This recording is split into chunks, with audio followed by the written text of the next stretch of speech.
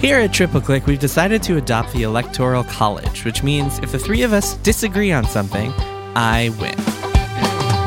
Welcome to Triple Click, where we bring the games to you. Today we are talking about the Xbox Series X, aka Adult Xbox, and Xbox Series S, aka Baby Xbox. Let's get into the next generation.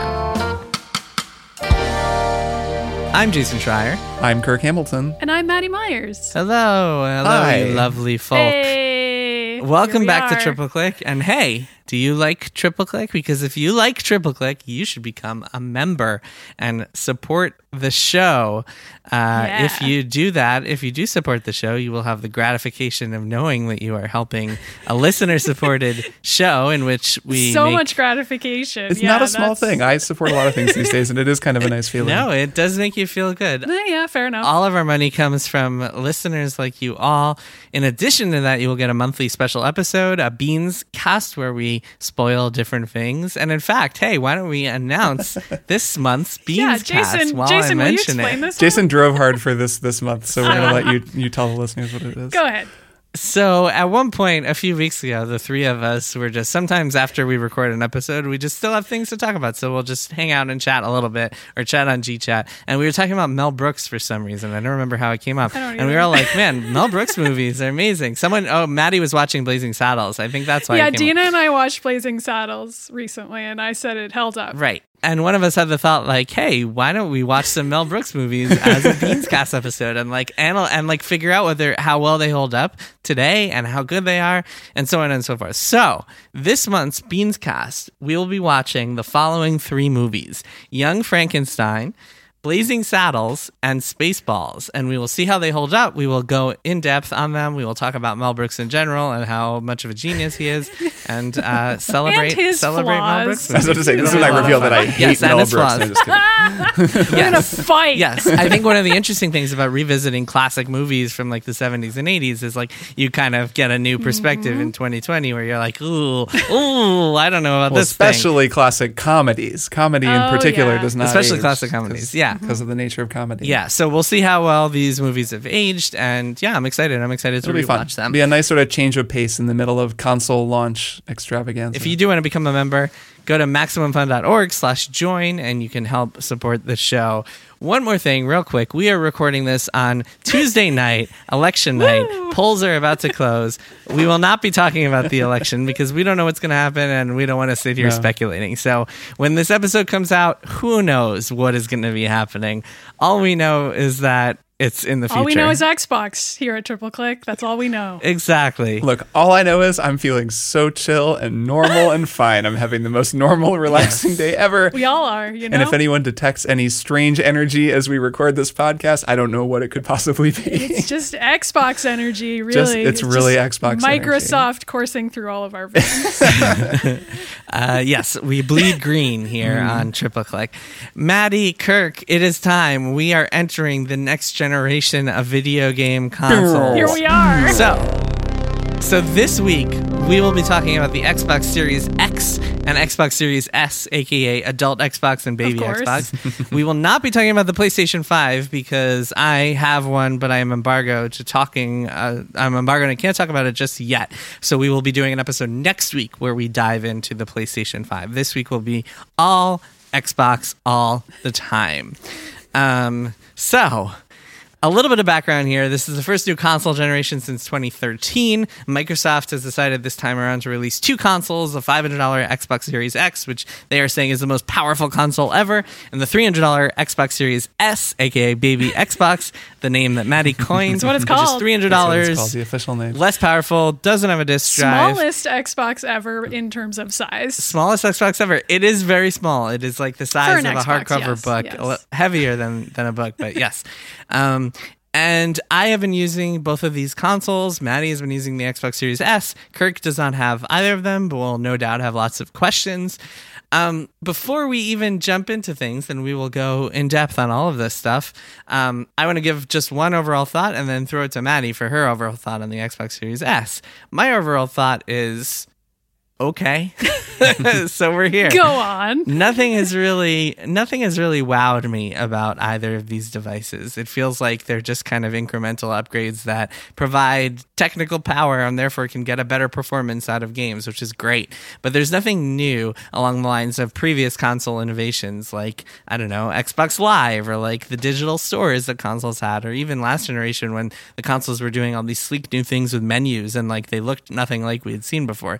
Now it just feels like more of the same. It feels like they really mastered a lot of things, both Sony and Xbox, back in the last generation, and they haven't really changed much of that. That said, what's here is pretty cool. The fast loading times are as fast as promised. Playing games like Assassin's Creed Valhalla at 60 frames a second on a console is awesome and really changes the way that it feels to play these things. Really, I can turn on my Xbox and just like go instantly into Assassin's Creed Valhalla. It's almost like turning on a Switch, which is really, really cool. In 4K too, right? Because you have a 4K TV. I don't, so I can't speak to that side of it. Yeah, I'm not sure if it is like True I don't 4K. even know what native 4K Yeah. looks like or whatever, but it looks good. It looks like it's a good looking game. I've been playing mostly on my 1440p monitor, which looks at 144 hertz, which looks really good. So that's my overall thought. Maddie, do you have an overall thought as someone who's been using the Xbox Series S for a while? I do. So for some context, I had an Xbox 360. I still own a lot of Xbox 360 games on disc. And I still own my Xbox 360, so I could technically play all of them anytime I wanted. And I did not get an Xbox One. Jason, did you get an Xbox One or no? Yeah, I had one for some time, wound up giving it. It's a long story, but I've used it pretty extensively, yes. You've at least used it. I skipped that generation because if you play games on PC, you can get Game Pass still. You can still play any Microsoft game because at this point, Microsoft has pivoted to software, which is, kind of Microsoft's deal anyway. So it makes a lot of sense that they would be focusing so much on this. And the operating systems for these new consoles are functionally the same as the one that anyone who uses an Xbox One would be familiar with, from what I understand, just asking my colleagues who have Xbox Ones about that. There's not some huge sea change in terms of the operating system, in terms of how Xbox Game Pass works. All that stuff is the same.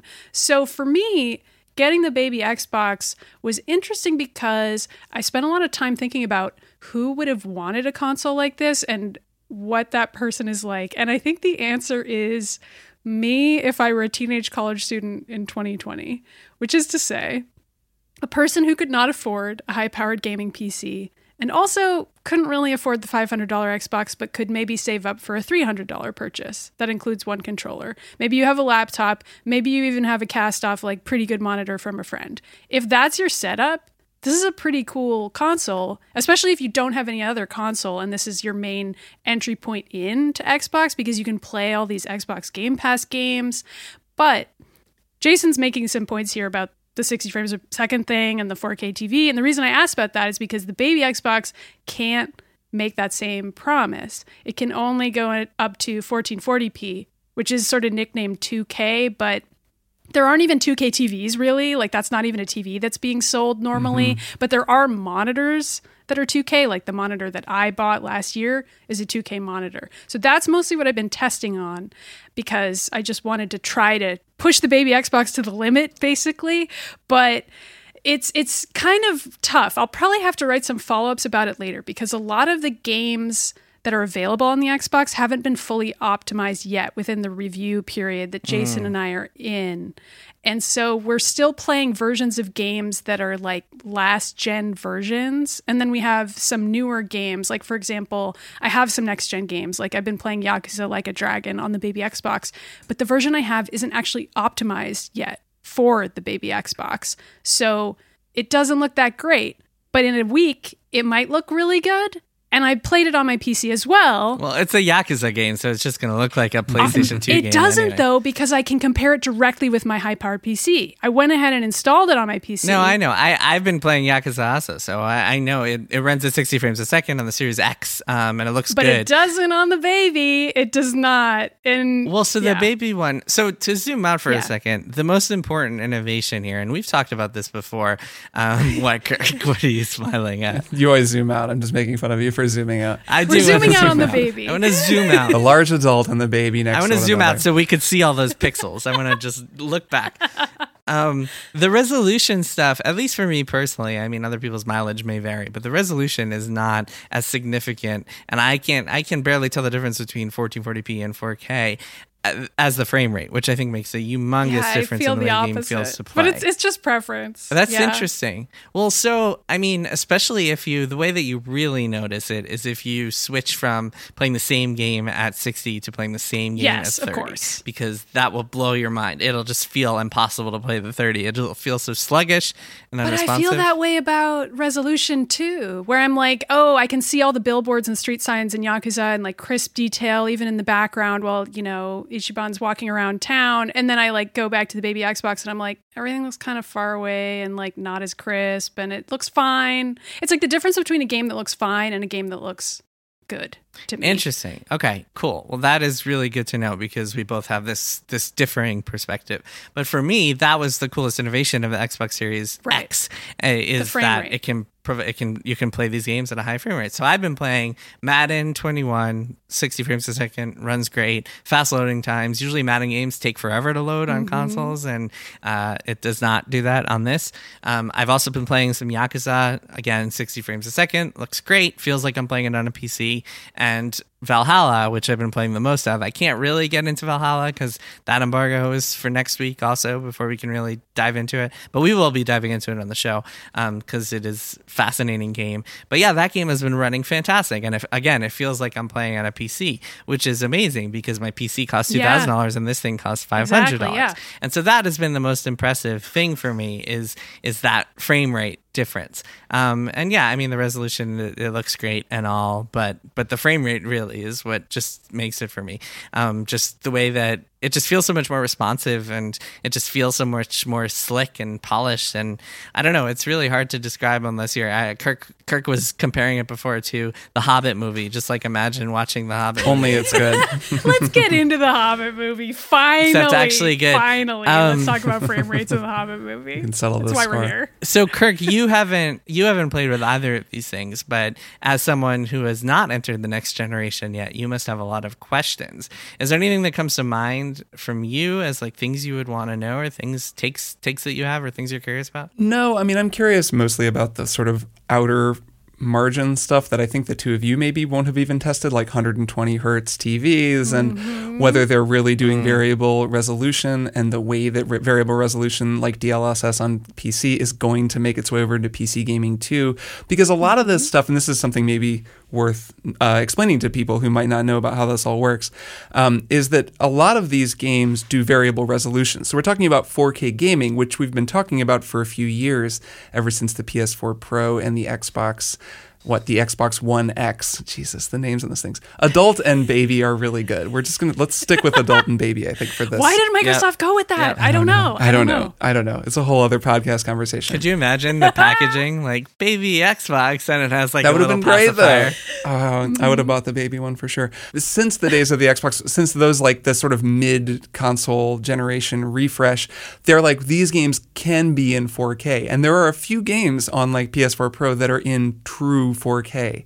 And then it gets into this whole thing where it's in 4K sometimes, but they're doing this like kind of goes down at various points when things get really busy to keep the frame rate up. And you can go to a performance mode that's only in 1440p. So there are actually a lot of games that'll run on 4K TVs in 2K. And it just looks better than it would at 1080p. Right. And they're upscaling it. So that stuff has been around forever and will continue to be around, where the PC games that I'm playing now also do the same thing, where they're like, you can now set it to be like an adaptive frame rate, where if it starts dipping below 60, it'll change the graphics of the game on the fly and like get back above it. That stuff is really cool, and a lot of it can be pretty amazing. Like when people have seen DLSS, that's NVIDIA's proprietary one, work. Like it doesn't always work in games. It actually doesn't really work for me in Watch Dogs, which I'll talk about in one more thing, but it's really frustrating because it's supposed to, but it doesn't. But when it works, you can like turn on cool stuff like ray tracing and all the really performance heavy business. And then you can get the performance that you would get if it were just like a slightly lower resolution when you need it, but not when you don't need it. Well, so that depends on the game. Like, I mean, like you were just describing, like every game is going to be different on this thing, Right. and every game is going to offer, like some games will offer. I mean, you mentioned Watch Dogs. Watch Dogs doesn't run at 60 frames a second. I was playing it on the Series X and it was running at 30. Yeah, right. No, I'm just saying, like, most of my questions, I think, would not be questions for the two of you because they're questions about things that will be answered down the road. Yeah. Well, Digital Foundry will no doubt have a ton of videos, like explaining all the nitty gritty technical Oh, I'm stuff. sure. And I mean, that's part of why it's good to wait on a new console, because Yes. even just speaking to the way that games are going to be optimized for the Xbox, again, a lot of those dates are further down the line, and we won't even know if those Right. optimizations make it worth it to upgrade it until like a month from now. One that you were saying, Maddie, that I didn't know about was that Ori and the Will of the Wisps is going to run at 120 hertz, which... But it doesn't yet. Right, and most people don't have 120 hertz TVs. Like, you need a lot of stuff to get that working, but I'm sure that'll be pretty nice when that... Well, so we're already like in the weeds Well, 'cause talking we about have technical to be, specs, and yeah. I think, well, the what I was going to say was the reason for that is because nothing else about this thing like feels next gen or feels like like the only real upgrade here is technical specs, and so that's all we really can talk about. The loading times, I should say for a second that having the fast loading times, and Quick like I mentioned resume? before, like being able to turn on, That's what it's called. Yeah, Let's well, use their being able to turn on your terminology. Xbox. The quick resume is cool because you can switch back and forth between Oh, yeah. games. It's sort of like switching like on Windows. It's like how on your phone you can have multiple games running, right? And you can switch between them. Yeah. Exactly like that. If you have a bunch of apps running and, at the iPhone store, they tell you it's fine to have all the apps running. It's like that, except it's the baby Xbox. Right. Which is cool. I mean, in theory, it's cool, but in practice, how often are you switching between two games that you want? Well, especially when you only have a few games to play, right? That might change if you have a bunch of things that you're playing on. Right. Yeah. So the other thing worth bringing up is that this console is totally backwards compatible with like pretty much most of the 360 and the Xbox One libraries. Well, yours is. So can you put 360 discs into your console? I mean, I cannot. So it turns out, I wanted to, and then it turns out that I had like packed up all my 360 games to save space a couple of years ago, and I never touched them. So I couldn't even find them. I was like looking for Lost Odyssey. I was going to be like, oh, I should check this out. So I haven't been able to test that. I did download some 360 games on Game Pass and played with them. So like I loaded into Fallout New Vegas, and it was super weird and like didn't feel like it wasn't 60 frames a second. I could have gotten a better performance if I just played it on PC. So it didn't feel like this is the best way to play all these old games, because that's still going to be a PC. Like none of these games are that optimized for the Xbox Series X. I also checked out some other random games on Game Pass, like Final Fantasy 15 I downloaded. And one thing that is worth noting is that the loading times for all of these games is definitely faster. Like they load faster than they would have. Final Fantasy 15 loaded unbelievably fast compared to like the original console versions, which was just like waiting 2 minutes to get into the game. So that is like legit, the loading times thing. They're promising, that's their big marketing thing, is faster loading times, and they are delivering on that. But it is cool to have this, and especially for someone like yourself, Maddie, who skipped the last console generation, especially someone who didn't have an Xbox One or PS4. Like if you missed out on that whole generation. And like imagine if I didn't have a PC. Like then it would be amazing. Right. Yeah. Right. If you miss out on all the games of the last generation, this thing is perfect for you because you can play, and a lot of them are boosted in some way or another, especially the ones that are published by Microsoft. But yeah, so you can't play your 360 games at all because you don't have a disc Except drive. on my 360. That is still, frustrating. again, technically an option Right. that is available to me. But there's no way to convert them. One of our listeners was actually asking about that. There's no way to convert them to digital games, is there? Nope. I mean, they're on Game Pass, which I also have. So I did the same thing, downloaded some old games, saw how they played. I'm really waiting on these optimizations, and I'll do some follow-ups about them as they come out because I'm curious about how much different they're going to look. I mean, it's one thing to just be like, oh, this is a new small computer that can play all your Game Pass games, which, yeah, any computer that can run a video game can play a Game Pass game on Windows. But how good are these optimizations actually going to be? That matters. And that could be the differentiating factor for somebody who's thinking about at least getting the baby Xbox, I would imagine. Definitely. So the other part of this whole equation is that the Xbox Series X has a faster GPU than the PlayStation 5. And for a lot of people who might be trying to decide, do I want the PS5 or the Xbox? They might be trying to figure out which will run games better, which will run Cyberpunk better, or like future games down the road, Call of Duty 2022, which is going to run better. And the answer to that is we still don't know. I've been trying to get codes for as many games as possible on both machines and haven't had much luck because a lot of them are like optimized for one right now, but not the other, Yep. or like the next gen optimizations aren't coming for a while. Yep. So the same problem you were running into, Maddie, where it's just this frustrating world of like, we don't really know because they haven't optimized. Or like I everything have yet. some of these games, even- but I don't have the correct version of them. Like I was playing a version of Watch Dogs Right. Legion that doesn't run in the way that it's supposed to run, and they actually Right. Well, so with the Xbox, Yeah. it's smart delivery, so it's supposed to know. Yeah. I think the problem with Watch Dogs was that it was the Xbox One version; it hadn't been optimized yet, and I believe they they disabled sure it for us. did. In the Series X. They disabled it, so we So, can't play it anymore. yeah. It's not ready.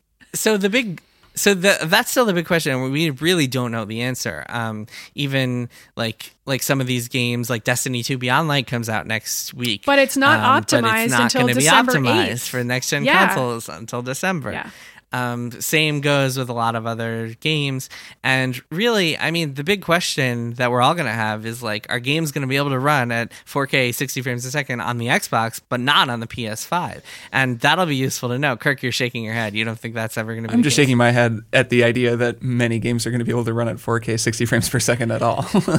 Well, that's also, yeah, you've been skeptical of that, seeing as you, so right now it seems like some games are struggling to do that. But they are marketing this thing as the most powerful console ever. It's just like a shame Well, we it don't know is, what right? it is, but what does that actually mean and how does that actually help you is the big question. It's like, yes, it's the most powerful computational device ever, but it is also running the most demanding software ever. And that will both things will also always be true. And so, yeah, that to me, it's like even the fast loading times thing to me, I know it's like faster hard drives and everything, but I have an SSD in my PC and I still have to wait. And I know that that's not the same as the hard drive in these consoles, but it's just whatever technology comes around, there then comes software that will demand the absolute most out of that technology. And it just seems to me like, I don't know, soon you're loading in even more 4K textures and the game is just a lot bigger and needs to load more stuff faster. And soon you're kind of, well, this game's going to have loading times, but it'll be worth it. Trust me, when you see what it looks like. And then next thing you know, there are just loading times again. And,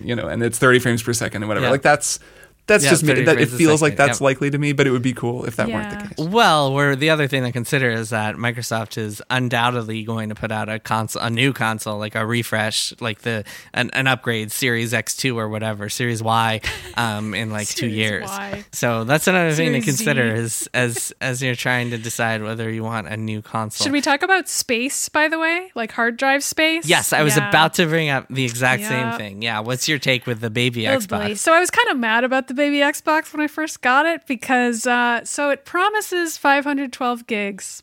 That's the promise on the box. And if you boot it up, Really of storage space? But how much of that is the operating system? well, Like a third? yeah, that's how much it is. It turns out that you only get about 364 gigs free Wow, in that total. is Yep. not much. Because the operating system takes So that's up like roughly, one Call of Duty Yeah. game. Well, okay. So here was my trajectory. I was really angry about this. Multiple of my coworkers were on the other end of DMs from me being like, I'm not even going to be able to install anything. And everyone was like, okay, whatever, Maddie.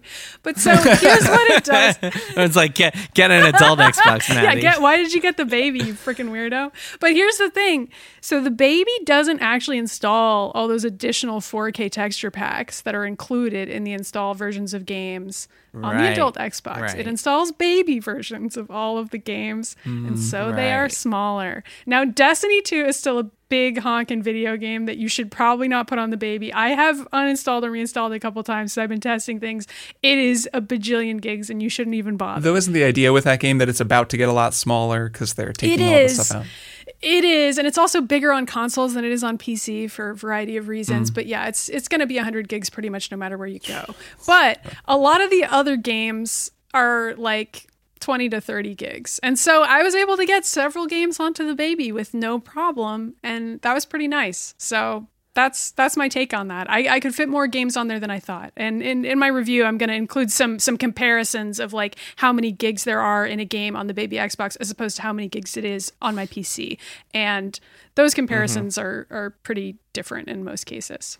Yeah, I have. So one comparison point is that I believe I'm kind of, these numbers are based on memory, so please don't hold me 100% to them. But I believe Assassin's Creed was 49 gigabytes on the Series X and 43 on the Series S, both of which are actually pretty reasonable for a new What's the storage game. on the Series X, on the adult Xbox? So the adult Xbox comes with 1 terabyte of a solid state drive, I believe. Mine filled up pretty quickly, but I was also kind of indiscriminately just downloading things on Xbox Game Pass. Sure. Whereas I was taking things on and off all the time, which wasn't that hard to do, honestly. I mean, if you have fast enough internet, you can just instantly delete stuff, install something else. And just because if I were listening to this, I would be wondering, can you expand both of these consoles? Yes. This is a console where you're going to have to buy expandable storage if you're playing digitally for an extended period of time. And that's pretty easy to do. Yeah. I believe so. I have not tried it, but I believe you just plug something in. It does kind of not make sense with the baby Xbox, though, because that additional storage is so expensive that at that point it's like, why didn't you just get the adult Xbox? But I feel like it kind of depends on what your income situation is. Like maybe you can afford a $300 console now, and then in a few months you can afford like a $100 terabyte expander, and that's fine. And that's just your situation where you're just spending money in that way. But it just depends on you, really. I can envision someone doing that. Hard drive space is going to be an issue on next gen in general. I'm curious if it's going to affect those much vaunted loading times on the. So are these like branded, like a branded one for Microsoft that you would get? Oh, okay. Yeah, Xbox said, they had marketed their own. I'm not sure if you can plug and play like with others, but they had been marketing their own that are super expensive. Yeah, looking at the specs sheet, it says you can get either SSD or HDD versions of the expanded hard drives as add-ons. I'm sure the pricing of those is different and so on, but yeah, both are available. On my PC, when I load games on my HDD, they're a lot slower than loading them on my SSD. But that said, I think because of console wizardry and because the OS is so customized and finely tuned, I'm sure they have some advantages just having all that stuff on the solid state drive when it comes to loading these games. But who knows? That is not something I've tested. Why don't we take a couple of quick questions? I'm not sure how much we'll actually be able to answer from listeners. Jamie asks, what are the practical differences between the Xbox X and S? Given the money is tight for people, should the everyday gamer purchase an S? My feeling is that the X is geared towards elite, hardcore gamers. Anyway, I think that's a good feeling. I think the best way to think of them is like a mid-end PC versus a high-end PC. Plus, the S, the baby Xbox, does not have a hard drive. I've played them. It does not have an optical drive. You said hard drive. Yeah. Or sorry, it does not have a disk drive. Sorry, it does not have a disk drive. Yeah, there's no hard drive. It's amazing how You it just have works. to be in the moment, man. Games out of thin air. I've used them both, and I can confirm that they look identical. Their home screens and UI and stuff are totally the same. You can if you get them both, which I don't think anyone will, but if you do get them both the way that I have been testing, you can just pretty seamlessly transfer all your games from one to the other using your Microsoft gamer tag and such. Maddie, I mean, have you enjoyed it? Do you think would you recommend the S? I enjoy it.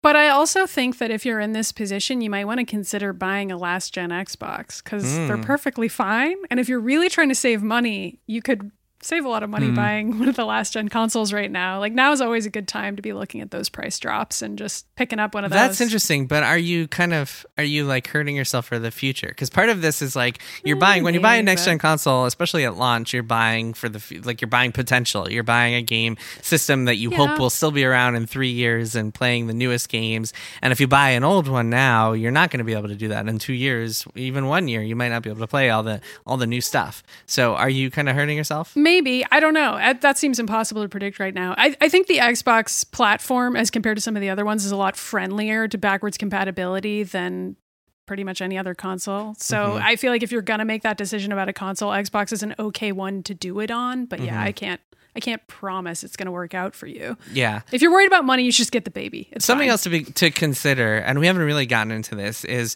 part of Xbox's whole kind of marketing and selling this generation is that they bought a ton of studios, and they're having all those studios make Xbox games. They bought, obviously the biggest one was ZeniMax, who are making a ton of games that will now be Xbox focused, if not Xbox exclusive.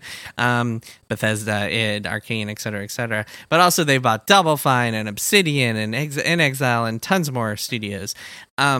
But the thing I've been thinking about is that already we've seen games get delayed due to the pandemic. There are probably tons more that were scheduled for next year that are now getting delayed even more, especially as the pandemic continues to show no sign of slowing down and people's production are still hampered by it.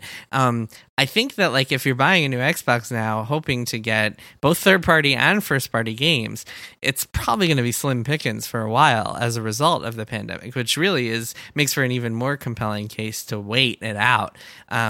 Especially if you can't afford it right now, save some money, maybe stick with older stuff, maybe get a Switch. Yeah.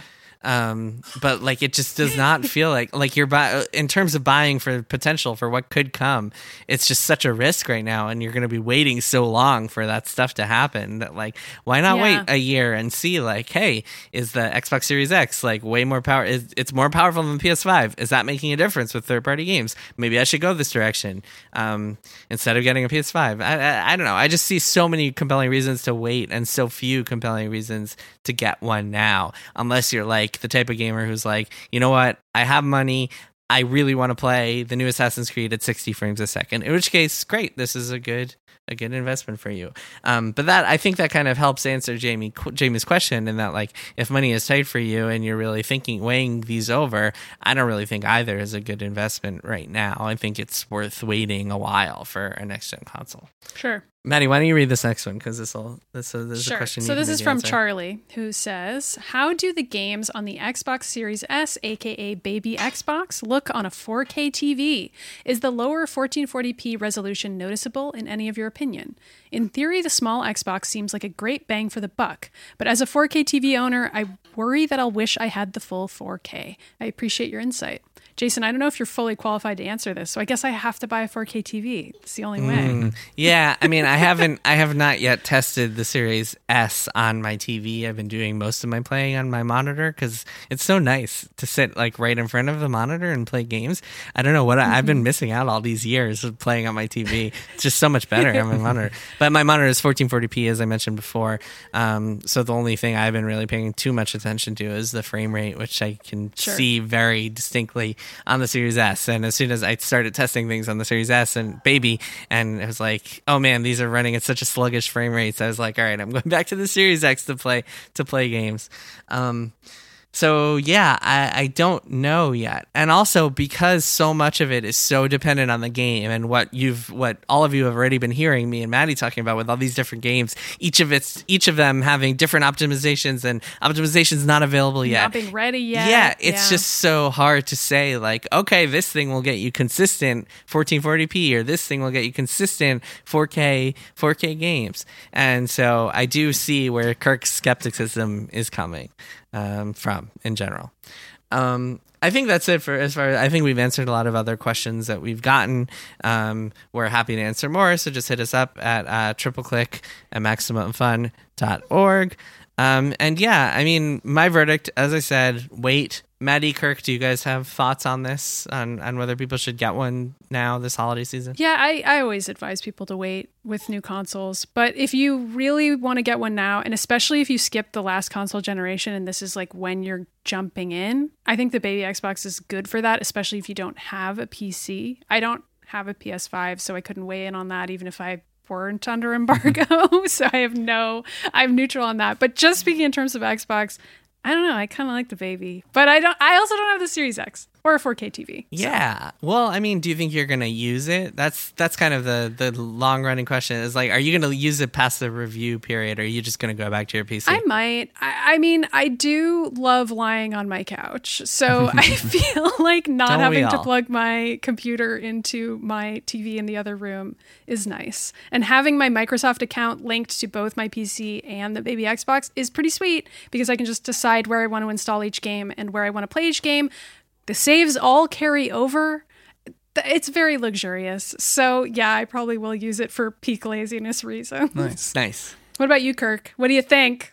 What's your decision? You baby or adult? You have to decide. No, my decision is neither. I mean, I guess my thought is that I am a person who plays a lot of video games and co-hosts a video game podcast, and I'm not buying either of these consoles. So. Interesting. And as someone who has a lot of gaming systems, I'm like, well, no, I'm not going to spend that much money on this thing. Yep. So I think that is maybe a helpful perspective. Yep. Oh, yeah. And then also I think next week we'll be able to talk about the PS5 as well, and I think that'll just broaden out the conversation some, and we can sort of compare and contrast a little bit more, and that'll probably be useful information for anyone who's kind of weighing these as well. Yes, absolutely.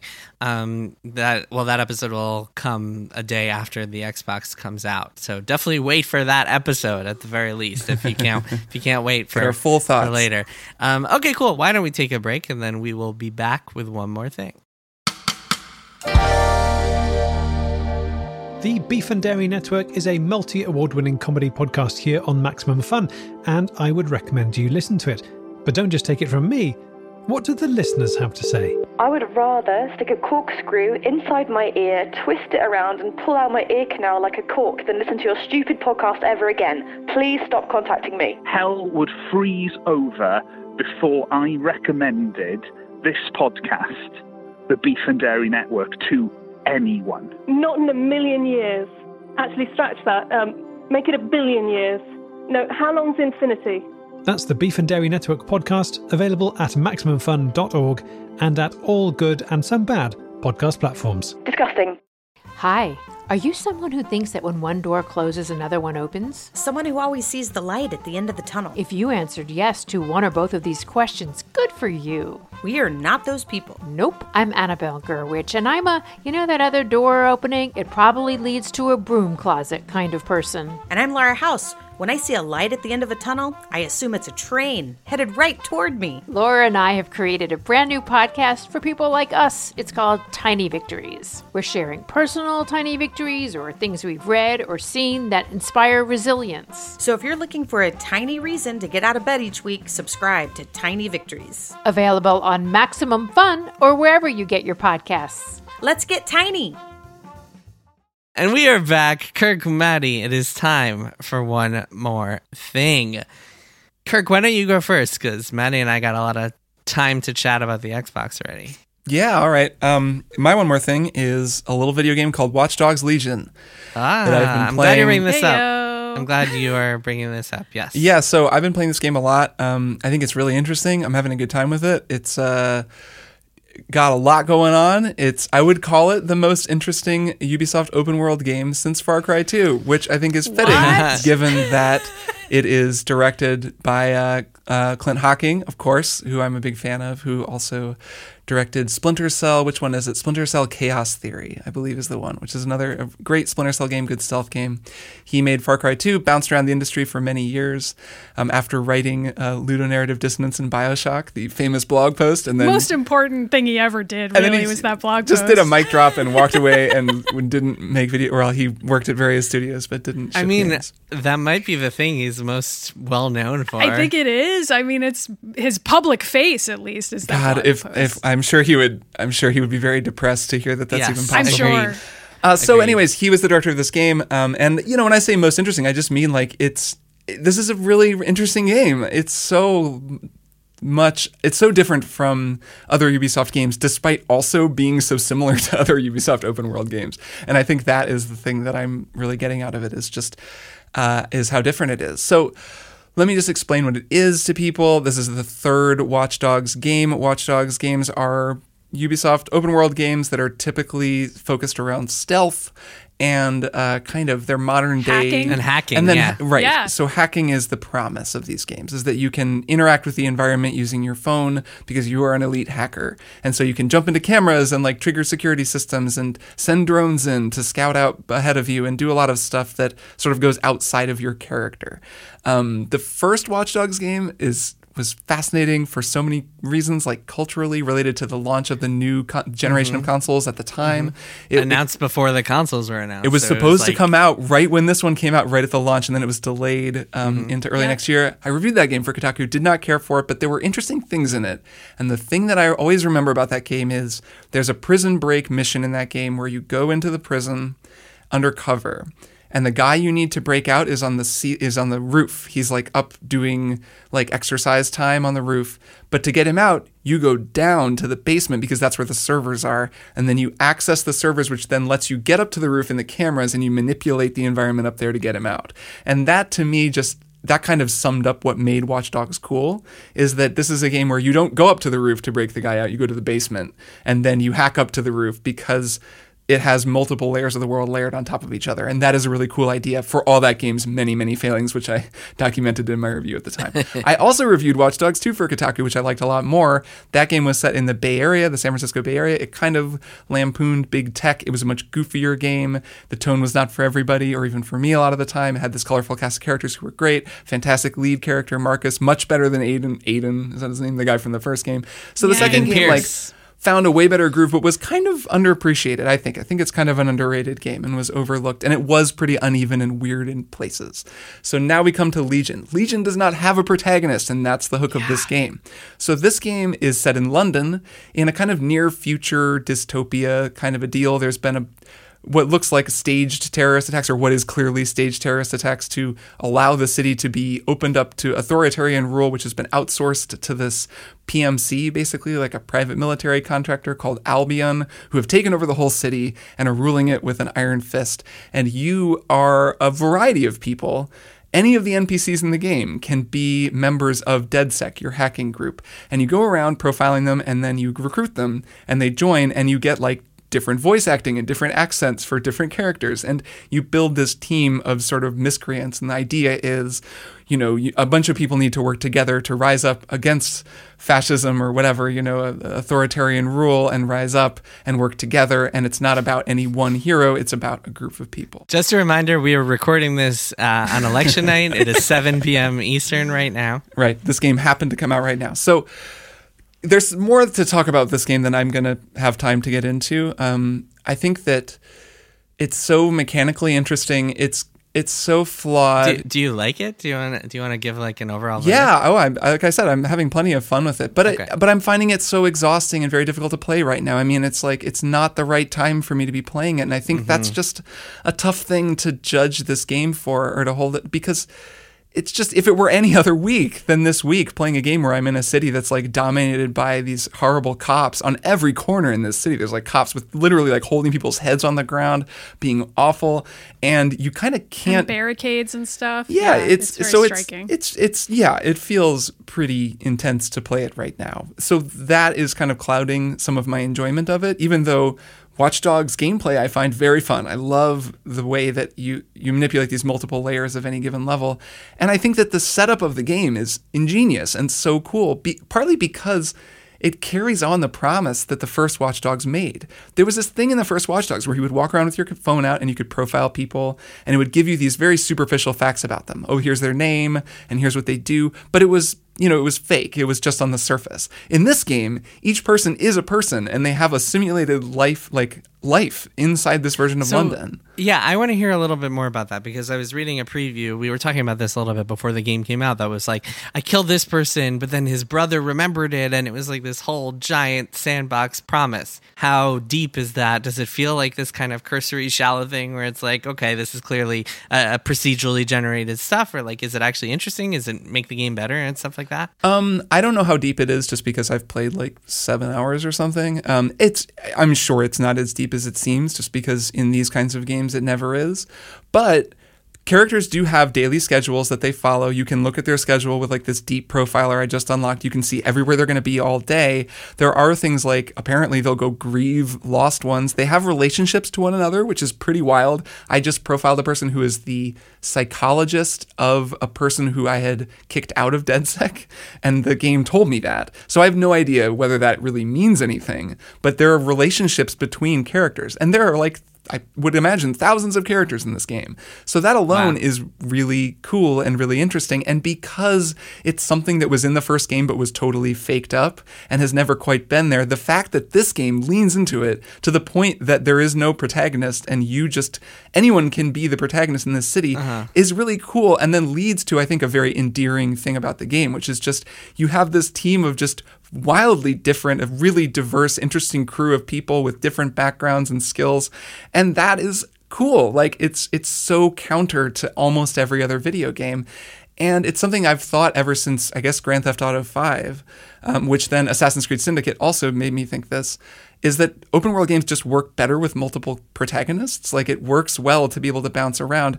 I think GTA 5 is still the most ambitious and fully realized, implementation of that idea, just because you would like warp to Trevor and he'd be doing a whole other thing somewhere else in the city. Yeah. And there was this idea that they were all drunk on a bench, like naked, and you right. have to get and they up. were all having their own lives. Silly. But where in this game, it's like you switch to a character and you just stay in place and they just could sort of hand off the baton to the new character. So it's not as cool. And I know there are some maybe near the end of the game, but there aren't a lot of missions where you're going in with your whole team. And it's like, now the hacker is going to get us in the door. And like, okay, now the brawler guy is going to come beat up the guards. And then, the spy is going to sneak in undercover. Like, that would be sweet. Obviously, this game was really hard to make, and I don't think that's possible yet. But it makes me think that could happen. The downside of that, and I guess I'll kind of wrap up my thoughts at least on this, is that you don't quite get the XCOM thing of building these narratives around the characters and really falling in love with them and being heartbroken when they die. And I guess I should mention, I'm playing with permadeath on, which means if one of my characters dies, they die forever. And that's happened to me a couple times, and I've lost characters, and that is great. That is the way to play this game if you're thinking about playing this game. Do that, because that makes it the most different. Like, that makes it the most its own thing, is if you're losing characters permanently. The thing is, when they're not working together, you don't quite get those narratives that you get in XCOM where it's like, oh man, this sniper who like got wounded but then like got us through it and landed that impossible shot as the other person died to sacrifice themselves to save this one. Like, you get this team storytelling dynamic in XCOM that I'm not getting out of this game. And because in this game, every mission can technically be completed by a variety of different gameplay styles and character builds, they're all kind of the same. Like, they're all pretty similar. Right.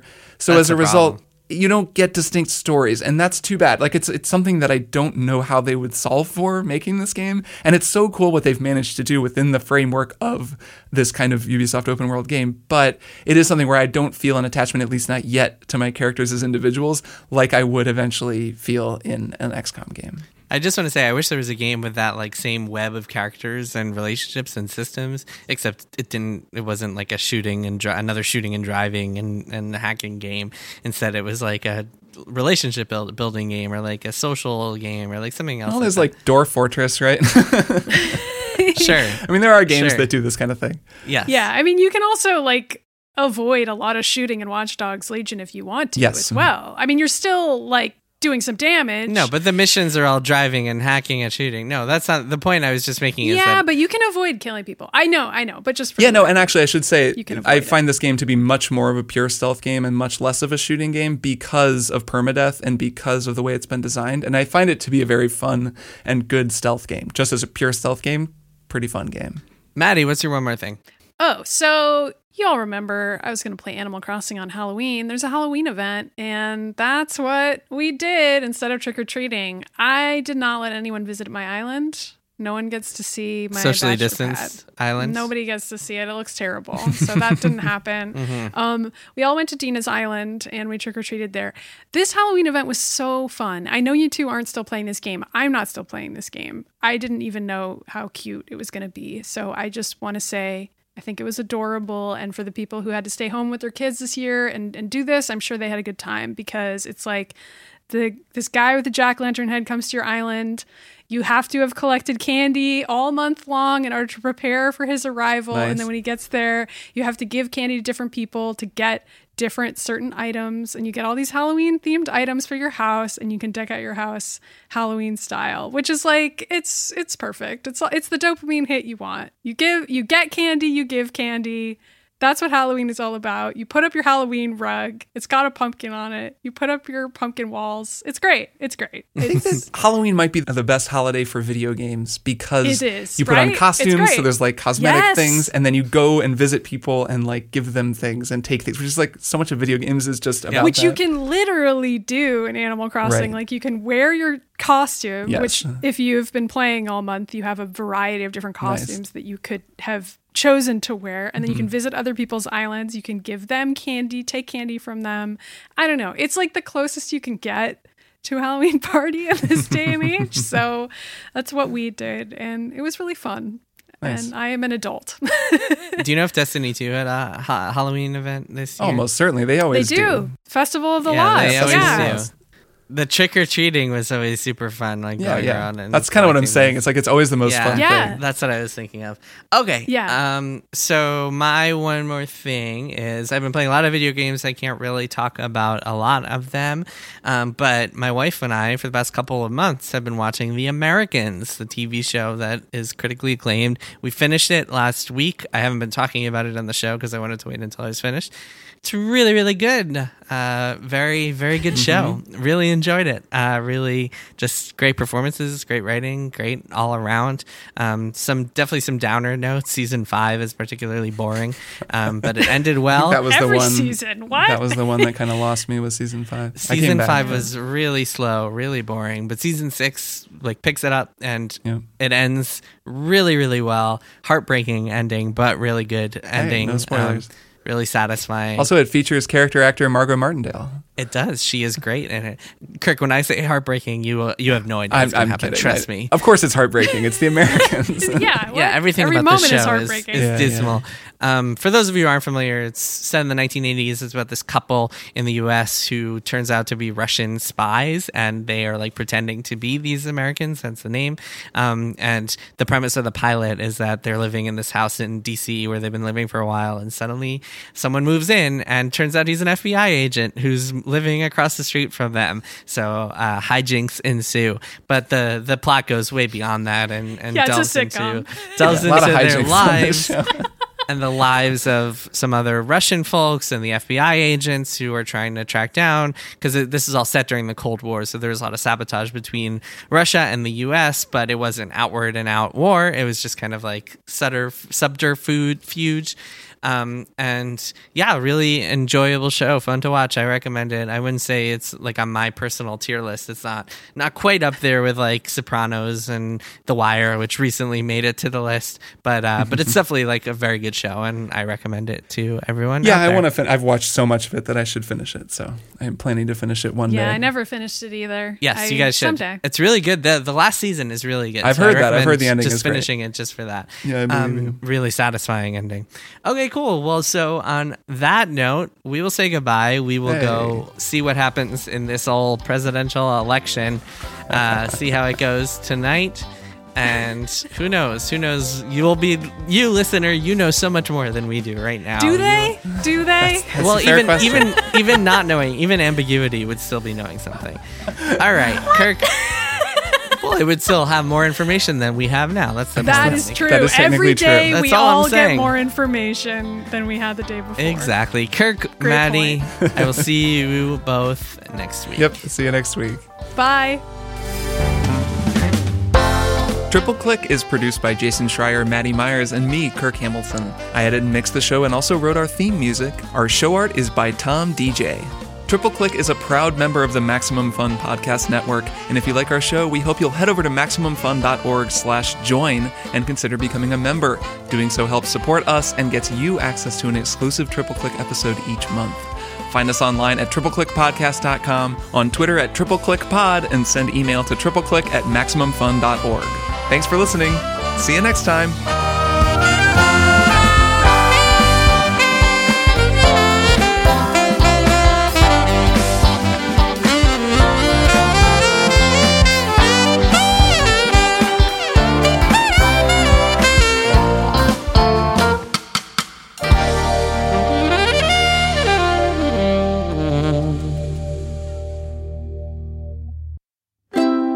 MaximumFun.org.